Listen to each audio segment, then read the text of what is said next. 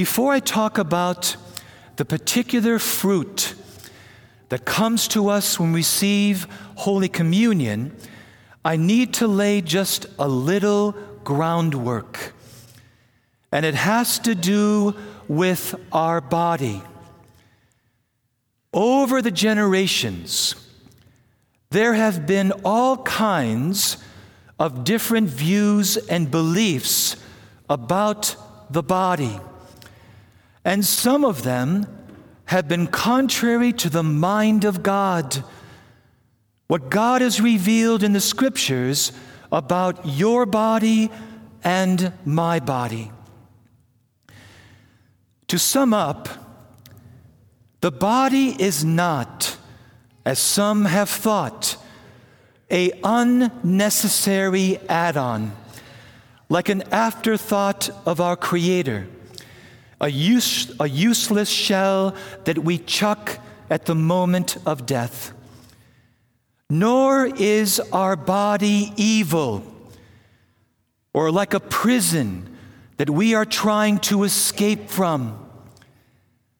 But in the view of God, our body is an essential, necessary part and a very beautiful part of being human. To be human is to be this amazing, mysterious union of two things that could not be more opposite.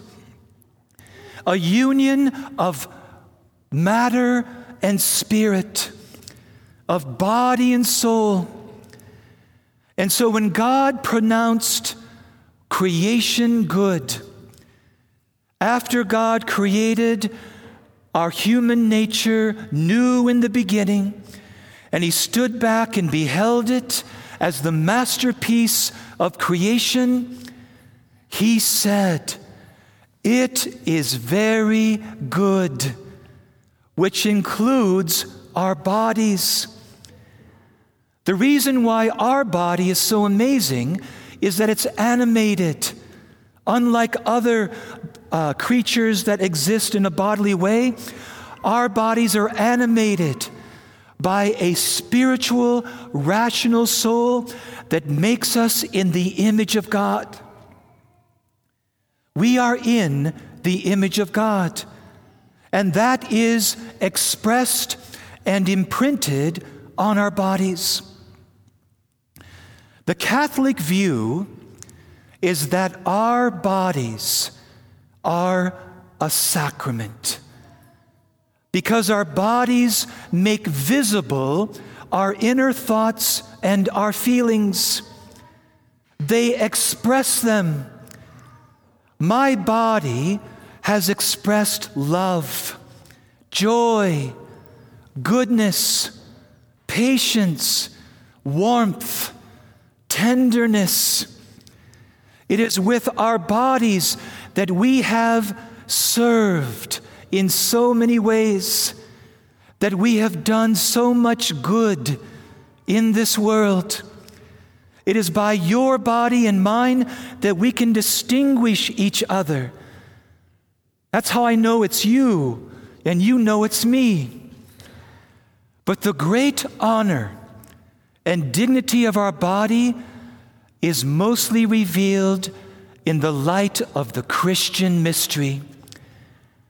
In the mystery of the incarnation, God did not think it beneath Him to assume the eternal Son, the second person of the Trinity, assumes our human nature. Through the Blessed Virgin Mary, Jesus receives a body, and the Word became flesh and dwelt among us.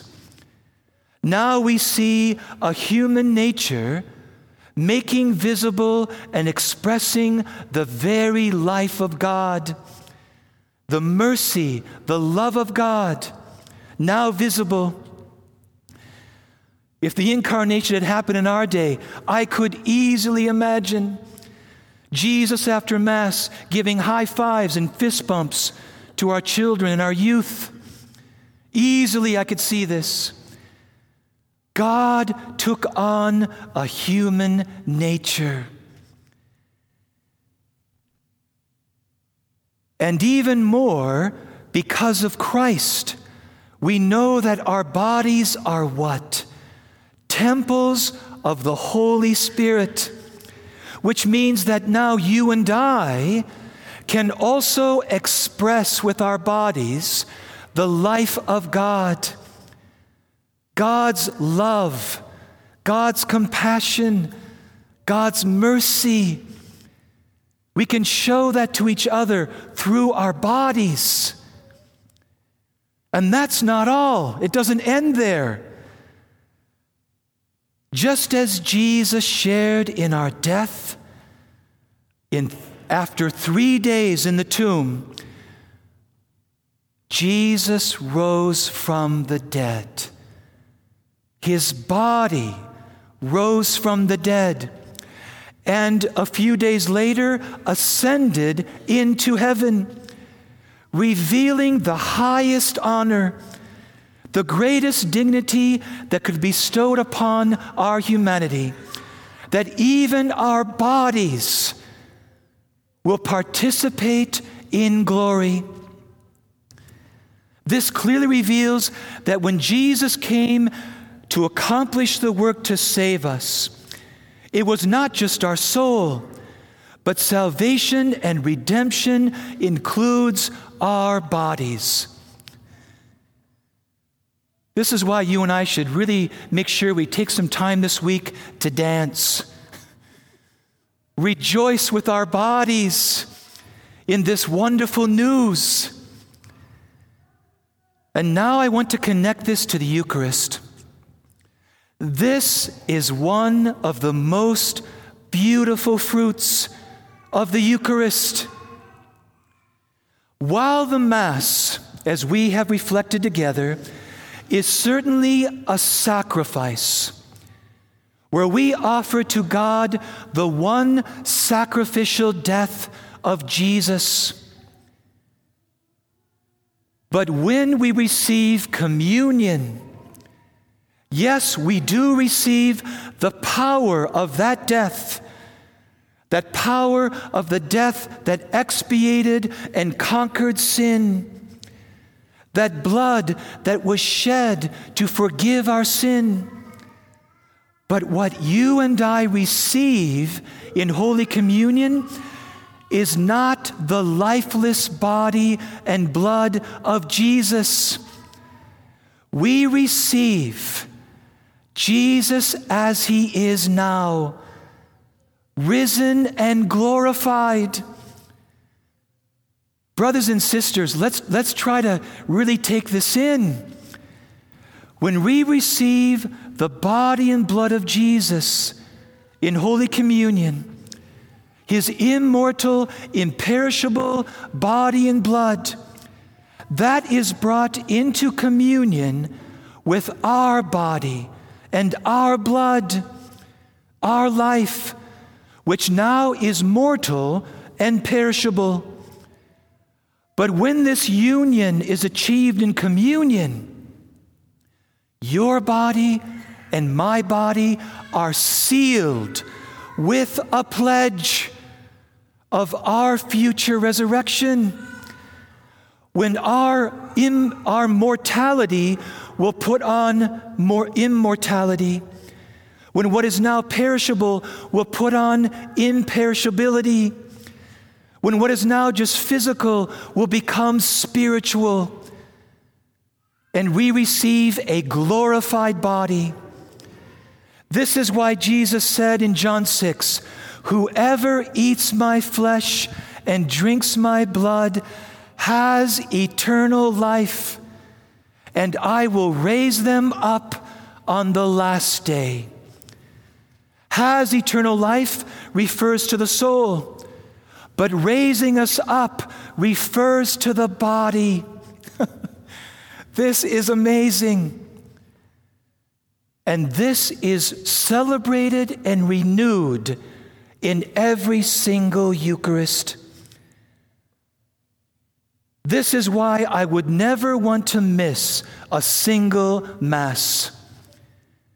If union with Jesus assures me that not only will I inherit eternal life, but my body will be raised from the dead, then I want the Eucharist, which seals me and celebrates and renews that promise every single time. And if I should break that seal, if I should seriously wound that union by sin, thank God for confession that can restore that communion and again renew the assurance of my future glory and bodily resurrection. This is amazing.